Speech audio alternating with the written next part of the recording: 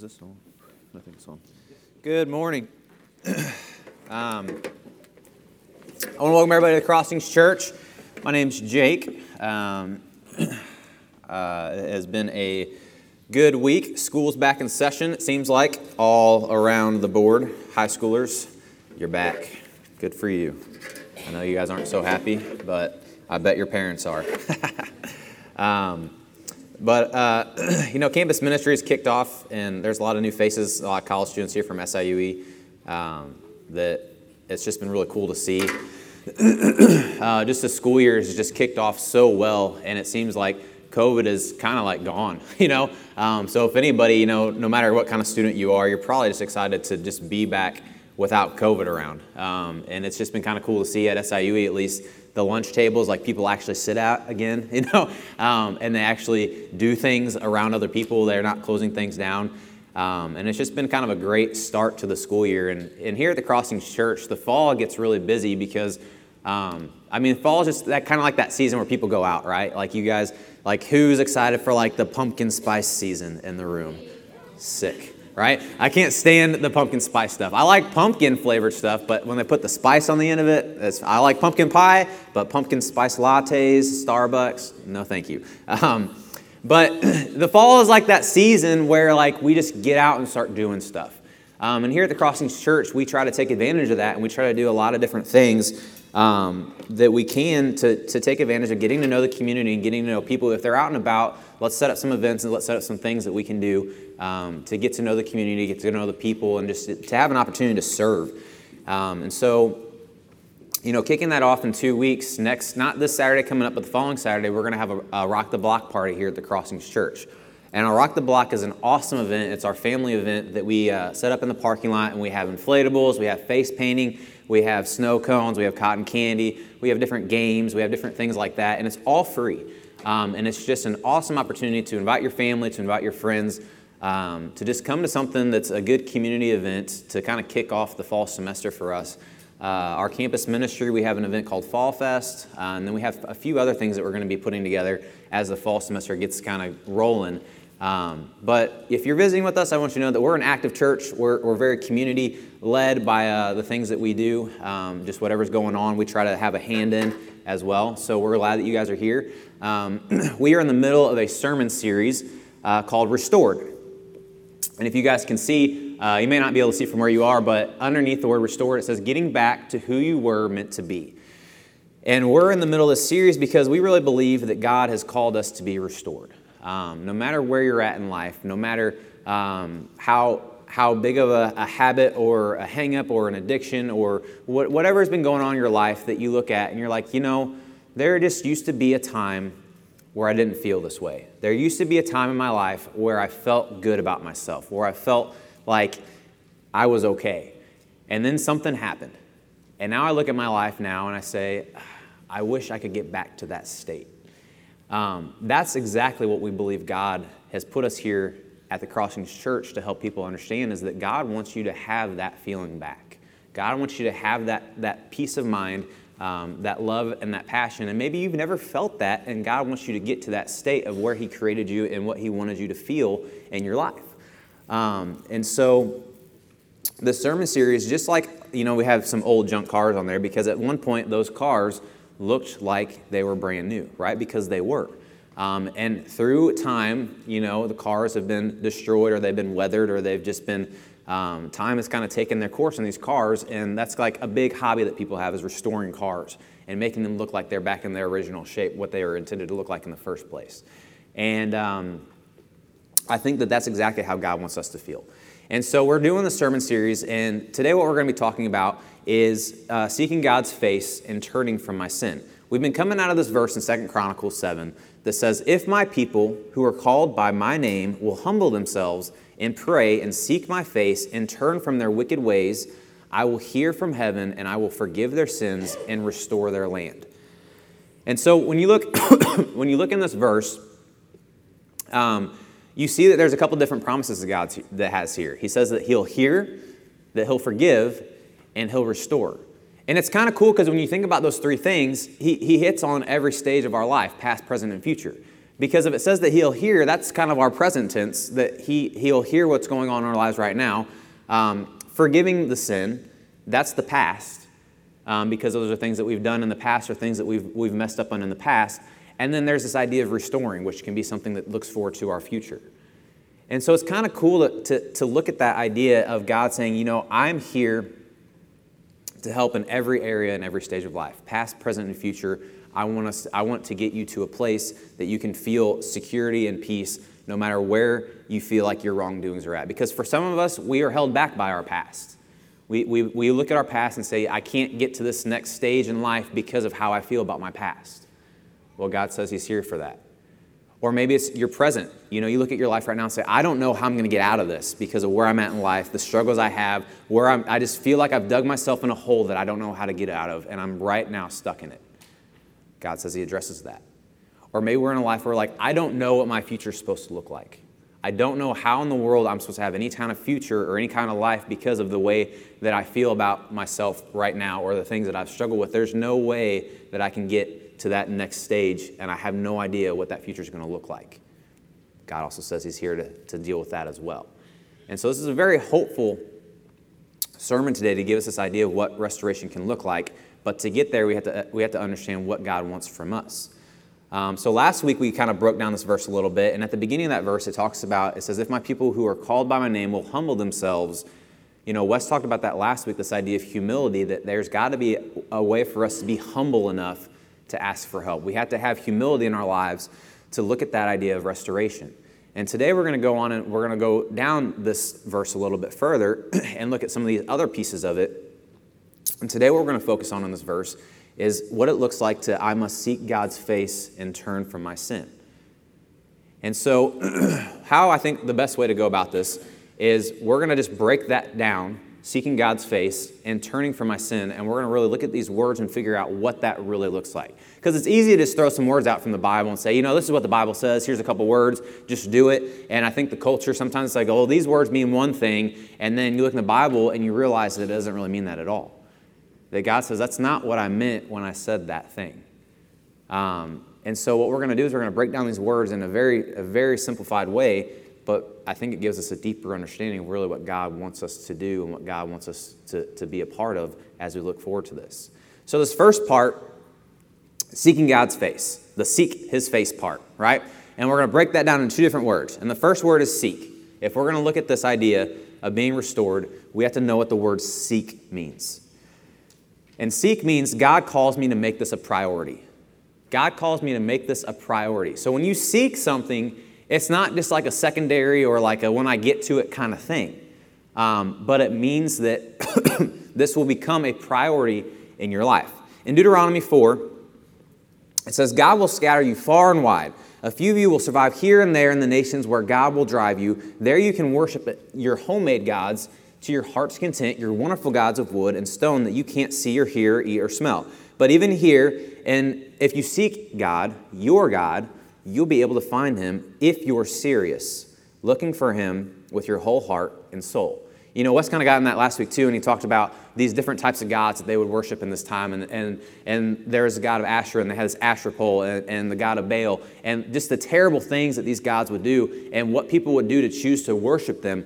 And God comes in here and he says, it doesn't matter where you go, it doesn't matter how far away you stray, but if you're serious about seeking me, doesn't matter where you're at, you will still be able to find me. And I think today in the culture we live in, we don't necessarily, at least I don't think you guys do, I don't think most of you guys have like a stone statue at home that you guys worship, right? Or that you guys have these different types of gods where it's like, all right, well, if I want a good harvest and we want to make sure we have really good meals this year, like I'm going to pray to this God. Or if I want to make sure that financially we're going to flourish this year, I'm going to pray to I don't think that a lot of us have different types of gods that we choose to worship like they did in the Old Testament.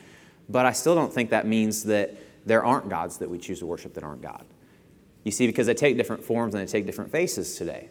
I would say, anything that you would tend to struggle with habits or addictions, if you chose to put that as a priority in your life, that could easily become a god. If your spouse, being married is a good thing. It can be a godly thing, but it can also be a thing that takes you away from God and becomes a new focus. Your kids, your habits, your hobbies, the things that interest you the most, anything that you choose to focus on in your life that you feel like has taken a more important priority than God is just like what these people are doing, and he's describing here in Deuteronomy. They're saying these types of idols, these types of people in our lives, take that. And the reality is just like these false gods, the people and the things that we choose to worship at some point in our life will fail us because they're imperfect, because they're human, because they're materialistic.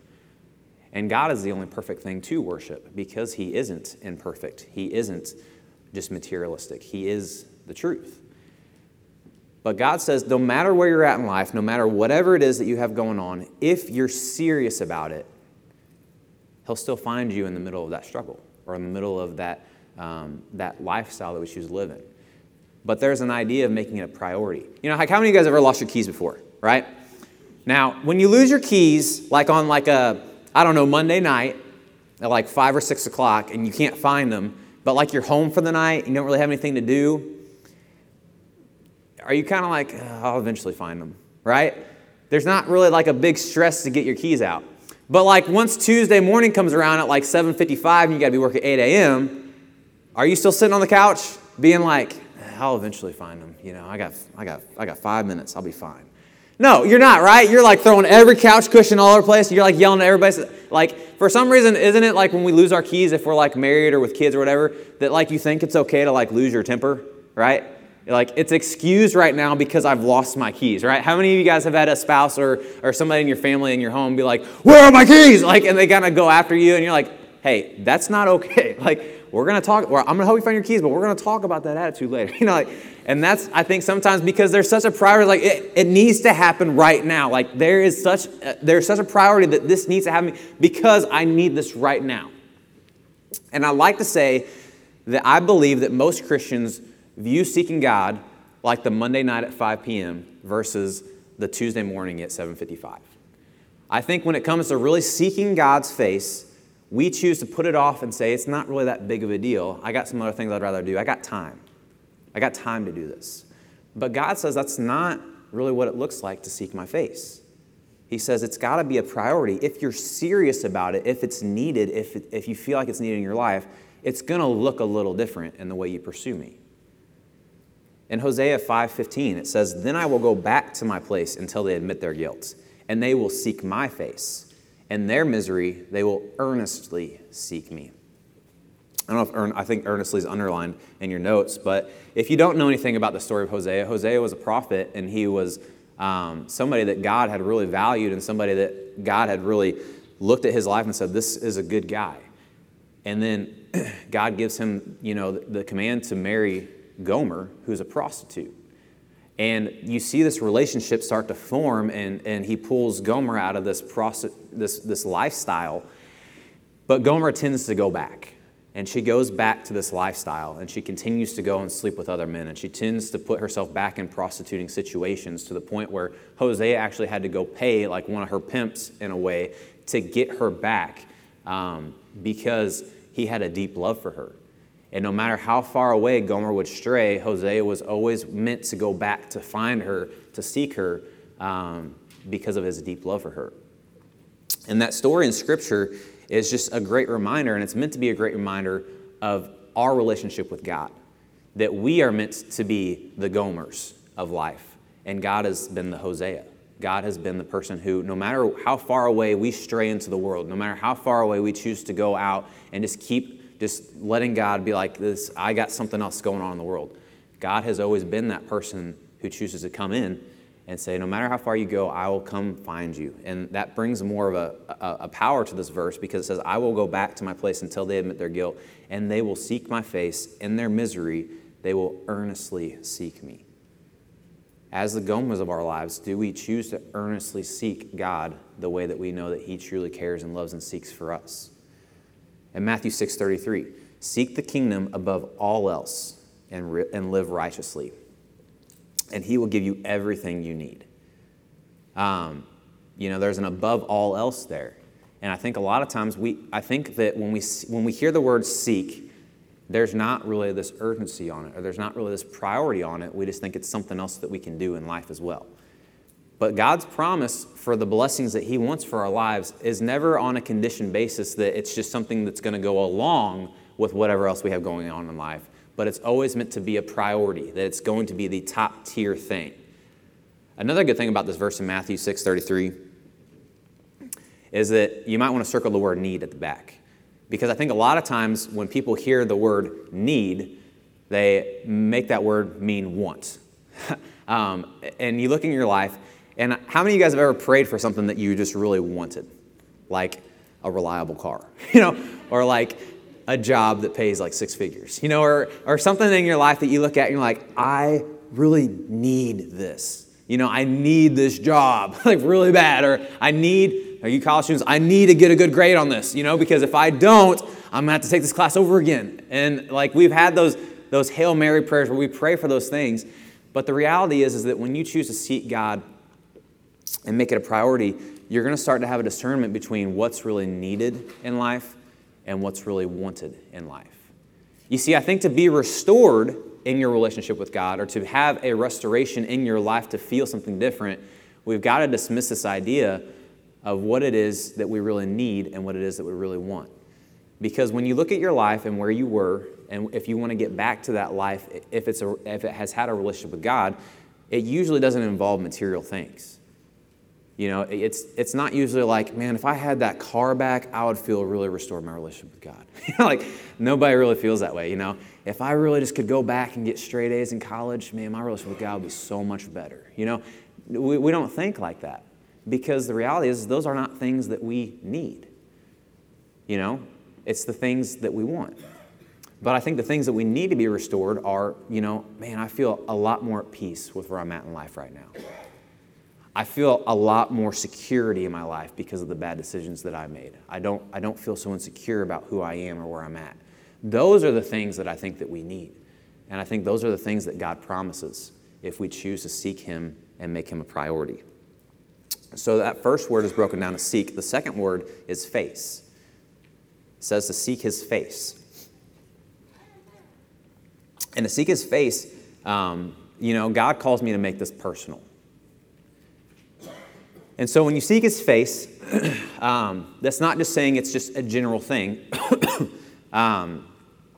But seeking his face is not, there's a couple things that it's not. So seeking his face is not being religious.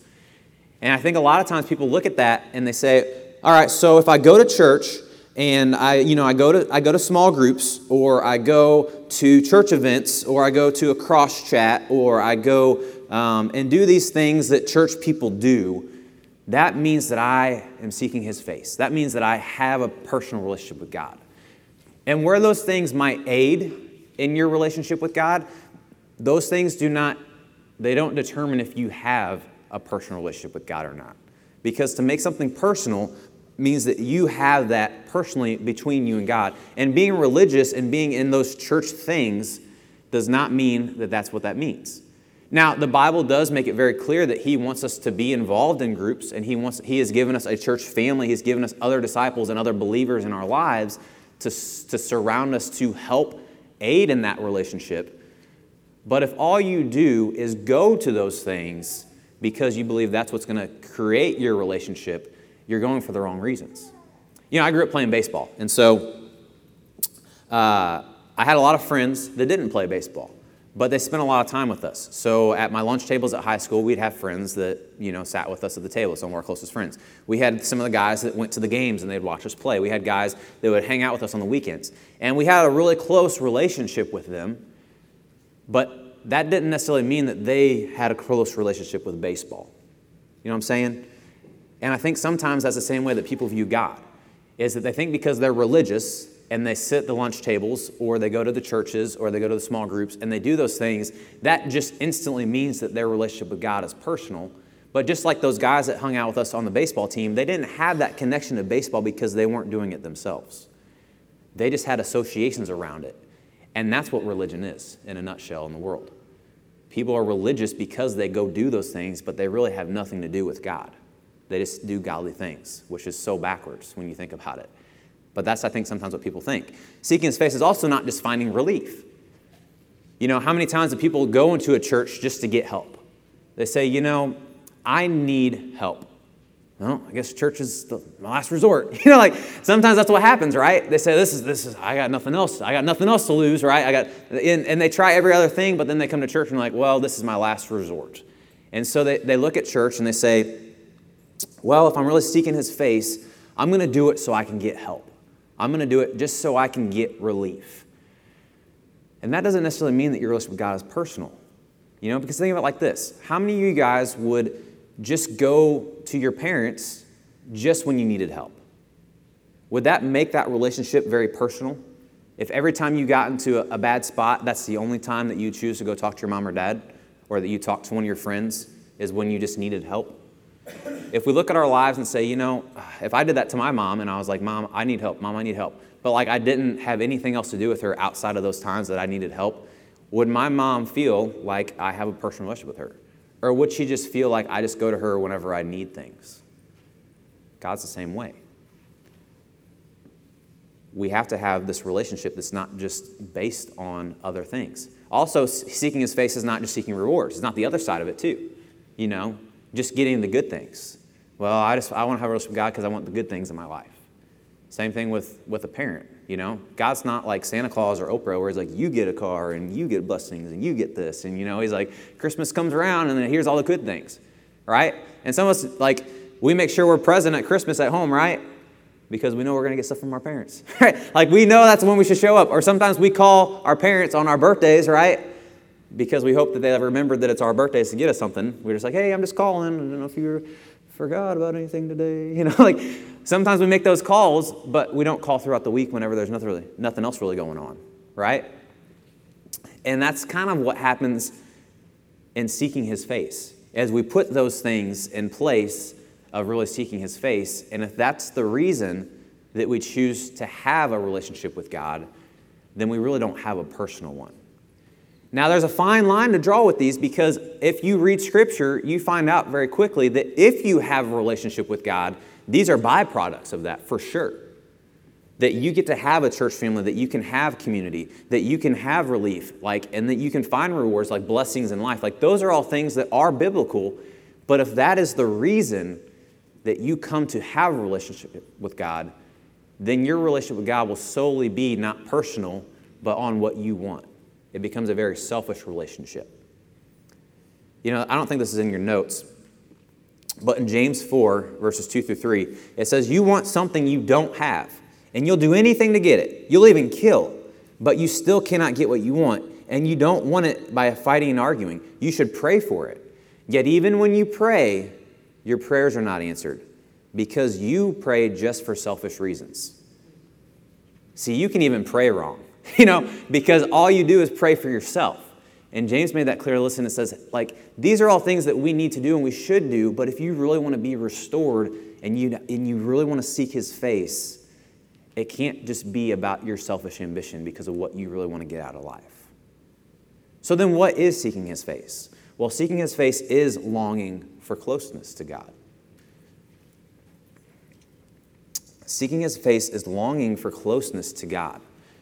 Exodus 33:11 describes Moses' relationship with God. And it says, the Lord would speak to Moses face to face as a man speaks with his friend. You see, to long for closeness with God, kind of like Moses had with God, means that there is a personal relationship. And like I said here, face to face with his friend, like a man speaks with his friend. Like when you guys get lunch on campus, or you guys go and get, I'm not a big coffee person at all, but I know you guys love coffee breaks. How many of you guys in here drink coffee, right? And so when you guys look at your lives and you guys get Starbucks, or you guys get Dunkin', or you guys go and sit down at some place, or as you get older and you guys learn how to make coffee yourselves, and you start being like, it's a lot cheaper at home and we can just do it here, and we have people over and we sit on our back porches and we drink coffee and you have good conversations. That's what God deeply desires with each and every one of you. That's what God desires with us, to have that type of relationship, that we long to be close with God in a way that we can feel comfortable to talk about anything with him. Not just to talk about what we want or to talk about what we need, but to talk about life. And to have that closeness in our prayer lives when we talk to God about what's going on. In Philippians 3:10 it says, I want to know Christ better. I want to know the power that raised him from the dead. I want to share in his sufferings. Right?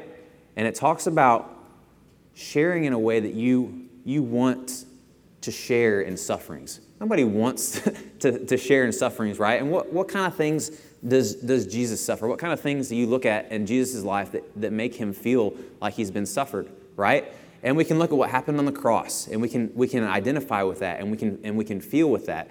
But you know, have you ever had somebody close in your life that's had something bad happen to them? Have you ever had somebody, pass away?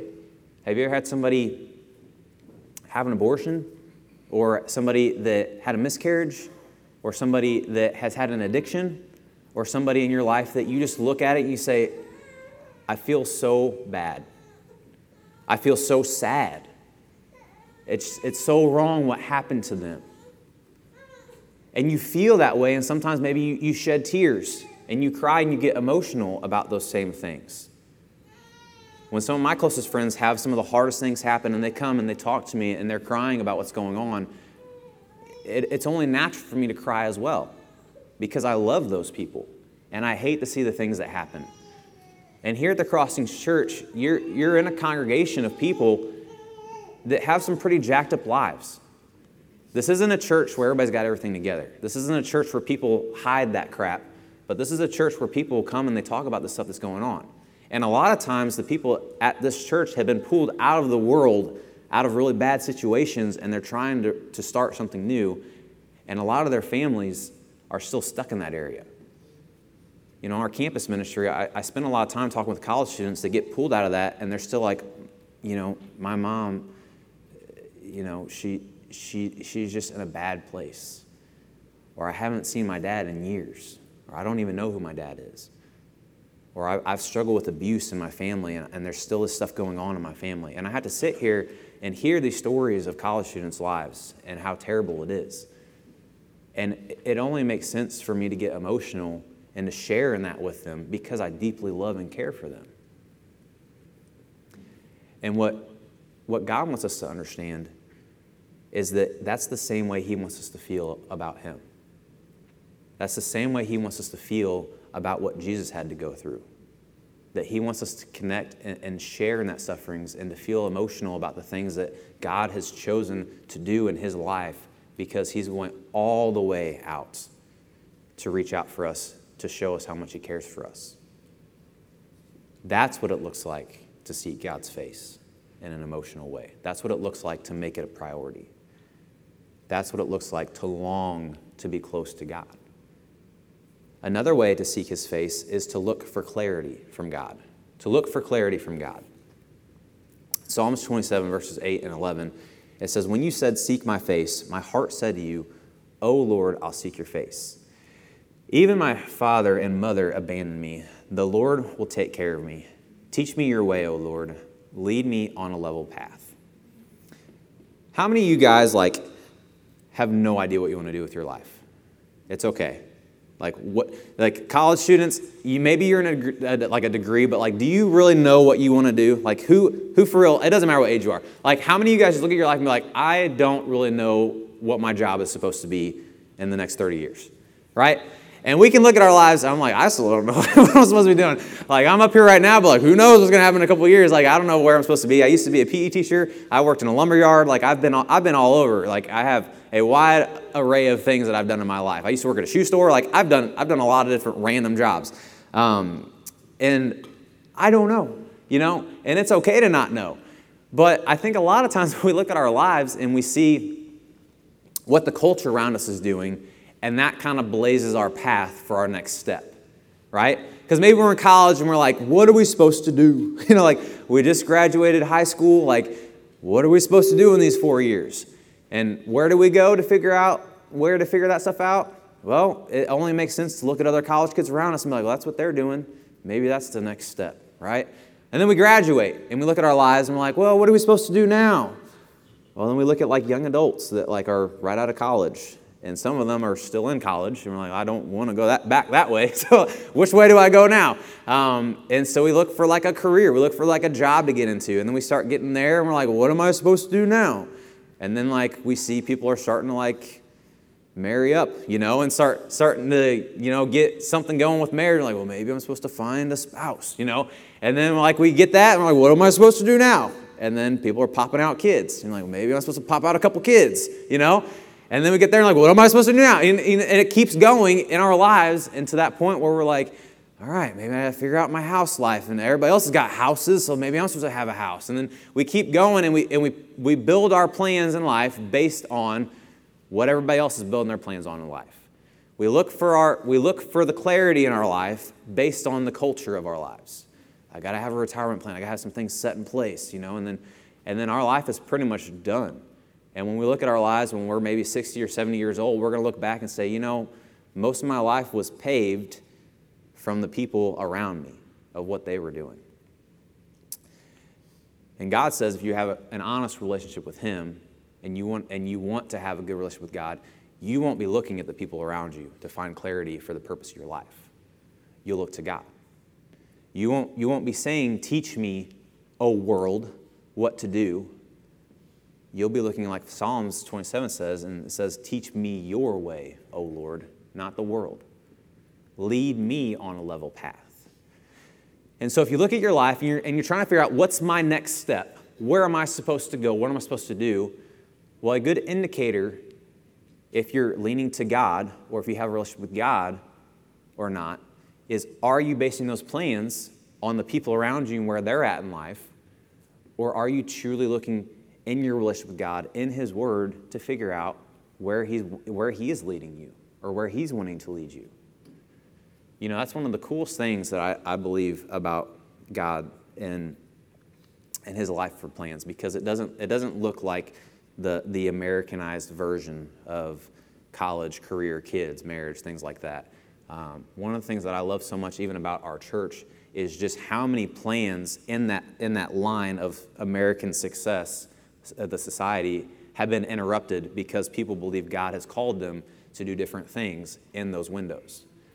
I look at people, even in this church. This church in itself was established and planted by a handful of people that chose to leave college and drop out from a university in a different state to come and enroll in a new university to establish this church.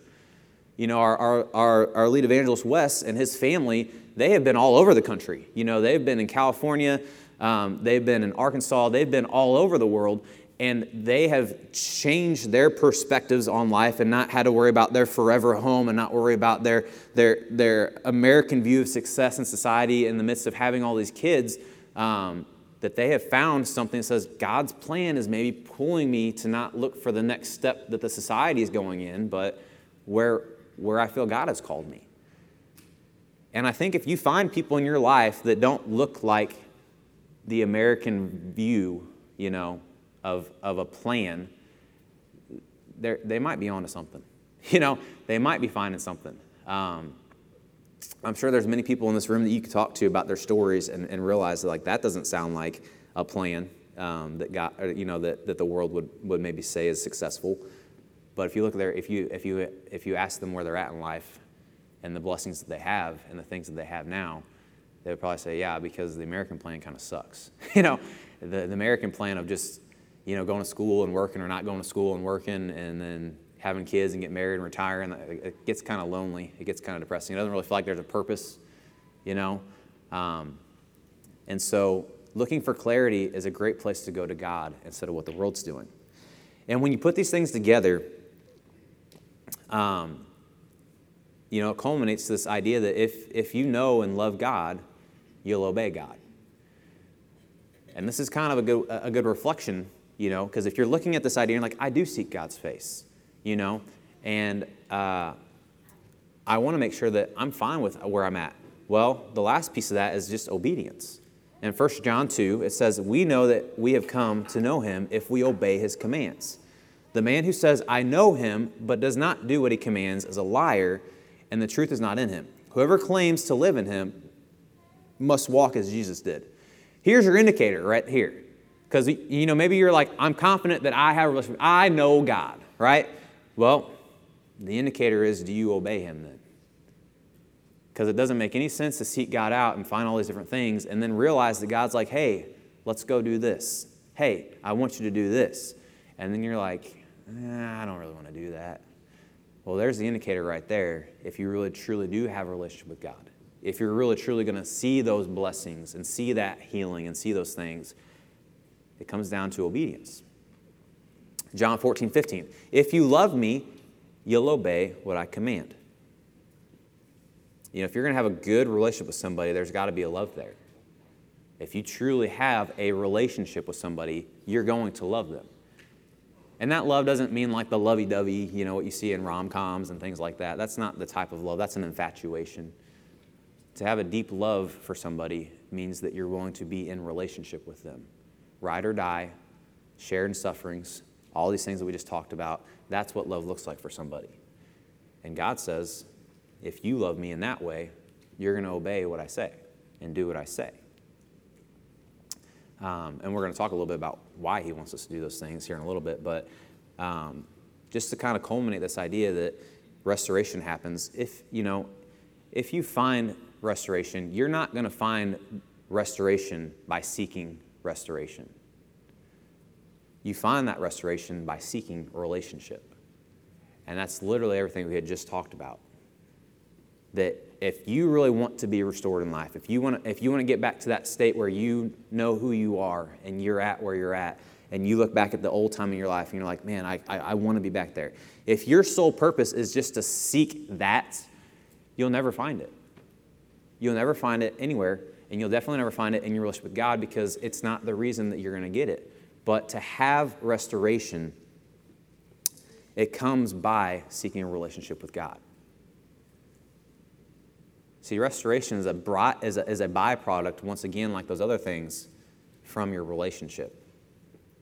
Somebody said, once the true worth of a man is measured by what he pursues. And I think that's so true in our relationships. So even as you guys sit here today, and as I sit here and I think about, what's going on in my life, sometimes when I'm sitting out there and I'm listening to sermons, like on Sundays, I'm like, man, where am I going to lunch today? Like, you guys ever thought that? Man, what's going to be not so crowded on a Sunday? It's also not too far of a drive, but like it's going to be a good price. Is there any sales going on? I'm feeling Italian? No.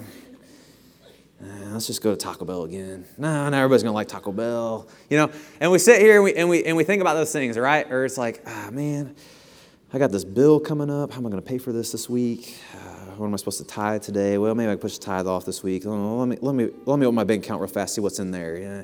And like we'll sit here and we'll do those things today. Like right now, some of you guys are probably doing, and you're probably like, oh crap, he saw me on the camera or something. Yeah. And you're putting your phone back up. I've done that. I've been that person. I've sat out there and I've thought about like that's where my thoughts are at right now. And I think that's kind of like what this quote is talking about. Whatever's on our mind is really what we're pursuing in life. And then flip that all the way back to Matthew 6:33, what we talked about in the verse. What things are we seeking first? What things are on our hearts? Because whatever's on our hearts and what we're seeking, that takes the priority. And so when you think about seeking God's face, you really have to look at your life and you need to say, am I really seeking the way that God wants me to seek? Or is my mind and heart somewhere completely different? So that's the seeking his face part. And the second part of this is to turn from my wicked ways. The part that I do not want to talk about from the pulpit. Like, nobody wants to talk about repentance. Nobody wants to talk about sin it's not, like, give me God's love. Give me God's grace. Like, let me talk about those things. But no, I have to talk about wicked things. Just that word, it sounds so weird, right? But we're going to break it down. And we're going to talk about wickedness today, right? And so if we're going to break down this idea of turn from our wicked ways, the first word is wicked. And if you're thinking about the word wicked, what that means is that I must see my disobedience as evil. And like I said, it kind of just makes me squirm to be somebody on stage that has to talk to like 100 people, and 3 words in the same thing are wicked, disobedience, and evil. Like, I don't want to talk about that stuff with you guys. Like, I don't want to be the person who has to describe what these things are. And if you talk about it in a certain way, it's really off-putting in people's relationships with God because they don't like to be told that they're wicked. I'm not going to sit here and be like, y'all all wicked people, right? Y'all need to turn from your evil ways. You're disobedient. Like, there are churches that talk like that. And there are churches that, and some of you guys have probably been a part of a church or heard sermons that are like that. And that's what happens. But what we need to do is we need to understand those words. Because I think the culture has taken some of those words and are like, that's a really bad word, And so we try to, those are like taboo words that like new hip churches don't really want to talk about because like that's going to be off-putting to the crowd that comes in. But the reality is that God has described things as wicked. And we have to relate to those things. We have to understand the way that God views these things. Because just because we dismiss a word because we think it's wrong, or we think it's bad, or it's a yucky word, or whatever it may be, doesn't mean that God dismisses it. Just because we don't like to call people wicked doesn't mean that's how God still feels about those kind of people. And if you want a bare bone definition of what the word wicked means in Scripture, it's essentially, the word wicked means that anybody who ignores or anybody who breaks or dismisses the word or the commands that God puts in their life. So anybody in Scripture, through all history, who chose to ignore or break God's law, God deemed them as wicked people, or that their hearts were in a wicked state of mind. And when we define it in that way, it makes us realize that we are wicked in the eyes of God. And like I said, I don't go around and call people wicked all the time. I don't. But like I said, just because I don't want to take it that way, or just because I don't want to hear that word in my heart, does not mean that I get to choose the way that God changes His view of me. God, I don't like being called wicked or feeling wicked, so I'm not going to use that word. So can you not use that against me either? That's not how it works. God has defined what that word is, and He defines what it means, and so we have to accept that and realize that that's what those things mean. So wicked isn't just like the Hitlers of the world that are completely destroy everything and those are wicked people. No, God says, listen, if you don't do what I ask you to do in life, you're just as bad. In my eyes, you are. If you're the person who treats other people like crap because you don't know how to have good, healthy relationships, so you choose to just put people down, or if you're somebody who chooses to lie all the time to people because you just don't know how to take your relationship with me seriously, and you choose to lie and cheat, if you struggle with addictions in your life, or you struggle with habits in your life that I've asked you and commanded you to not do, if you struggle with the college scene and all you want to do is go out and get drunk and have these crazy parties, and you want to sleep around with people A, B, and C, these are all things that I've asked my people to not do. And so when you choose to do those things, God Himself looks at us and views us as wicked people. And I don't think that He wants us to be like that person. Have you ever tell a kid, I've never called a kid stupid. I used to be a teacher. But I have said it times before too, I'm like, you're not stupid, but what you're doing right now is stupid. I never want to call somebody a thing because then it becomes who they are. But I will definitely not dismiss the action as very stupid. So I'm like, you're not a stupid kid, but what you just did is pretty stupid, And I think that's the same thing about God. God doesn't want to view us as wicked people, that you're done for. You're just wicked in the eyes of God and you're done for. But I think He looks at the things that we choose to do and say, those are wicked ways. Those are wicked things. And we have to have a grasp on the idea that God doesn't view us as wicked people. God views us with wicked intentions. God views us with wicked actions. And so we can still have the character traits to change those ways so that we don't have these wicked behaviors about our lives, and we can get back to being restored to the child of God that He has called us to be in the first place. So we have to see that disobedience as evil, as wicked things, because it goes against just the nature of who God is and what He wanted us to be. And to do that, we have to understand the second word, and that's turn. And so to turn, we have to recognize it, and we have to repent. So to turn from wicked ways is that we have to recognize that disobedience that is going on in our lives. We have to see it and realize that it is evil. And in that sense, repent, and change the perspective. I think that the majority of people, when they realize that there's disobedience or they realize that there are things going on in their lives, their first reaction or their first response is to not talk about it or repent of it or change from it, but it's to hide.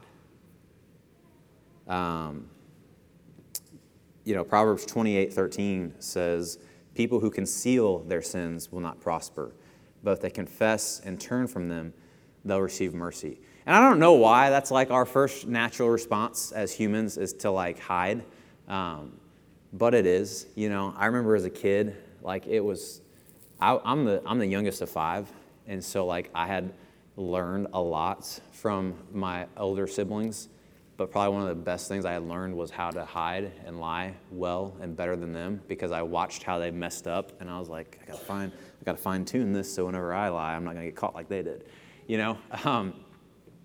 I don't know, for example, I'm trying to think. So my sister and I were younger, and we would be in charge of doing chores with my mom. My mom was a bartender. She worked super late nights, so she'd get home at like 1 a.m. And if we didn't do our chores, we got beat, like bad. And I had watched my sister, and we never went to bed on time. So like my mom would get up, she'd get home, and we'd run for the bedrooms, and we'd get in our rooms. But my sister didn't pretend like she was sleeping. And so like she'd be in her room like looking at a book. She didn't do her chores or anything like that. My mom would bust in the room. She's like, you didn't do your chores, blah, blah, blah. She'd get her out and whoop her butt. And I'm in the other room in my bed being like, she's coming for me next, right? And like I knew it was coming. And then I hear my sister screaming and crying and getting in her bed. She's like, my butt hurts. And then boom, my door gets open. I'm like, and she like come over to me and she like peer over and like just kind of see if I was sleeping or not. And she just go out, close the door, and walk away. And I'm just being like, I'm sweating, I'm sweating. And I'm like, man, I got away with that one this time. Like I've learned, right? And as I got older, like I got better at other things as I got into high school and things like that. And we'd sneak out. Well, my sister wasn't very smart at sneaking out. So like she was like the test dummy. I'm like, I'm not sneaking out this weekend. I'm going to watch and see how this plays out for you, And you got caught because you did this. So I'm going to sneak out next weekend and not do what you just did. And I'm just going to continue to learn and be better than you were so I don't get in trouble. And I don't know why, but that's just like what kids do. I even see it in my kids now. My kids like hide things from each other, and they get in trouble. And I come in and address things, and like one of them's like, I don't know what you're talking about. I didn't do. Like, wouldn't it be so nice, parents, if your kids were like, let me explain the exact situation in full honesty of what just happened between me and my siblings.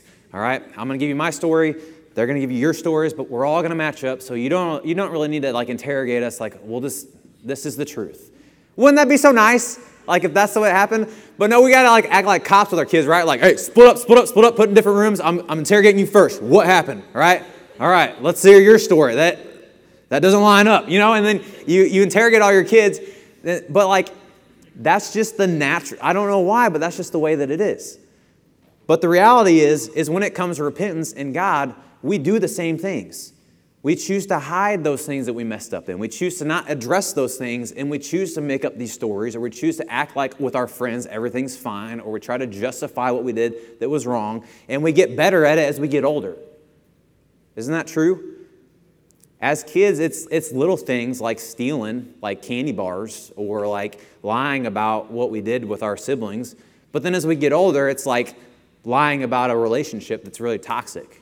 Sleeping around with my boyfriend or girlfriend, or sleeping around with somebody that's not my spouse, or choosing to waste all my money on some kinds of addictions and then trying to justify it and lie to people around me, or not being around as much, and then we lie about where we're really at, and then we find out down the road that there's other things. And those lies start to add up, and because we choose not to address and talk about these things, they become huge issues in our lives. And then we get to that point in our life where we're like, why am I like this? How did I get here? How do I get out of this? How do I get restored? Well, it's time to stop hiding those things and start to turn to God about our wicked things and repent. It says in Luke 13:3, unless you repent, you too will all perish. See, there's no life in hiding sin. There's no future in hiding sin. but it's something that we need to look at and repent of. Acts 3:19. Here's the cool point. Here's the hope. Repent then and turn to God so that your sins may be wiped out, and times of refreshing may come to the Lord.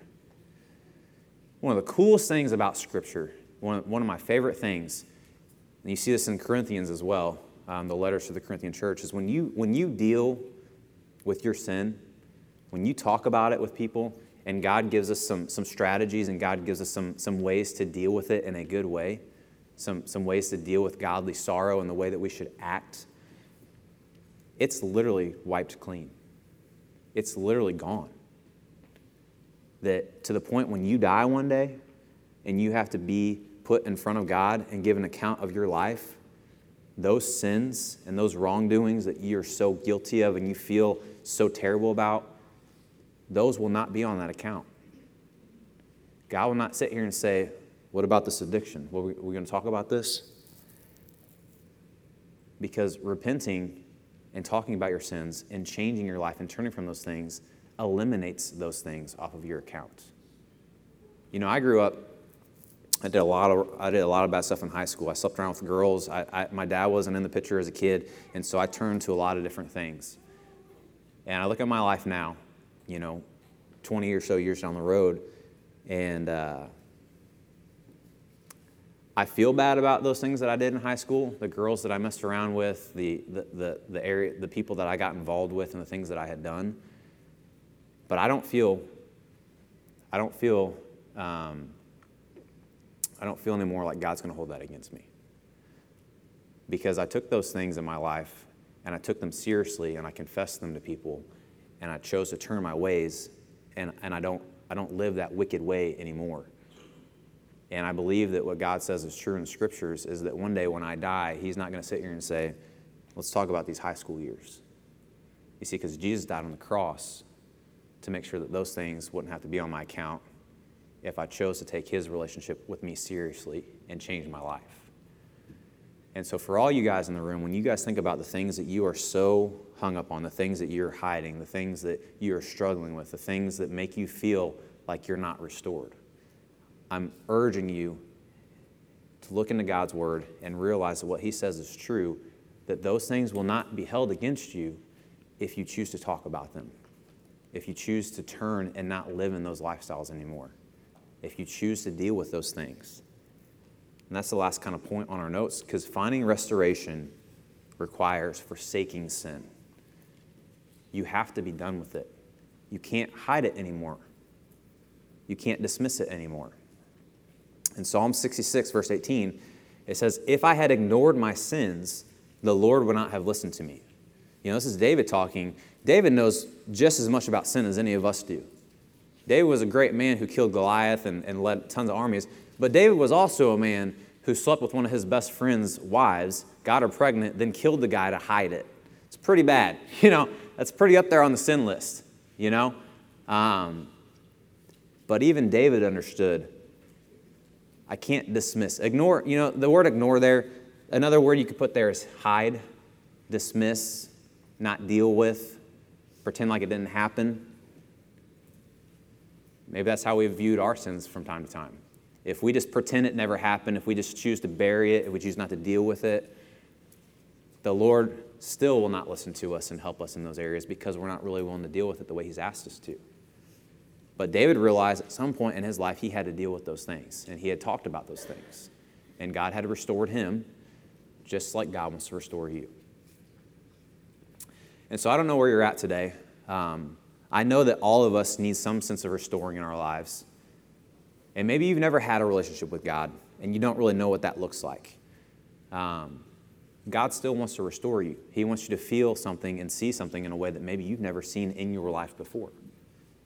Maybe there are habits and things like that you guys are dealing with and you're struggling with. Maybe you've hit rock bottom, and you're like, I don't really know where to go from here. Maybe a relationship with God is where you need to go. But in your guys' worship bulletin, there's a communication card.